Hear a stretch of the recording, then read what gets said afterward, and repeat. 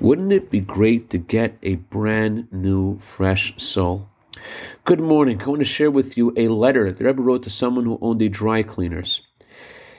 Before you wear a garment, it's pristine, it's nice, but after wearing it for a while, it can get wrinkled or stained or dirty, and you don't throw it away, you give it to the dry cleaners. And what they do there is they put the garment into hot water and they add some chemicals, and then they take it out and they put it under a heavy press, and it straightens it out and it comes out like new. And so is this true for the soul.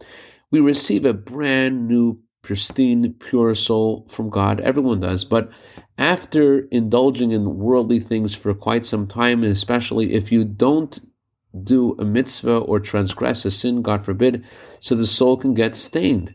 And there is a way to make that soul to become pure again.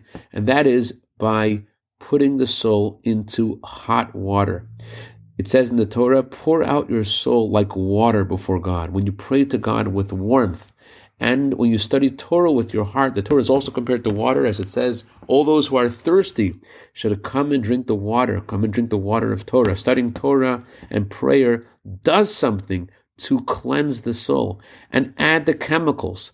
Give charity. Be careful what you eat.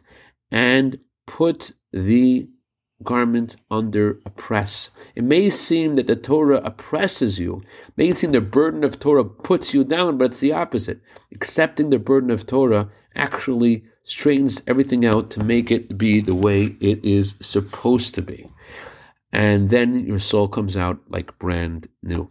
I dedicate our minute of Torah today to Reb David Meretsky in honor of his birthday tonight. May you have a year of bracha, v'atzlacha, b'gashmius v'ruchnius. Have a wonderful day.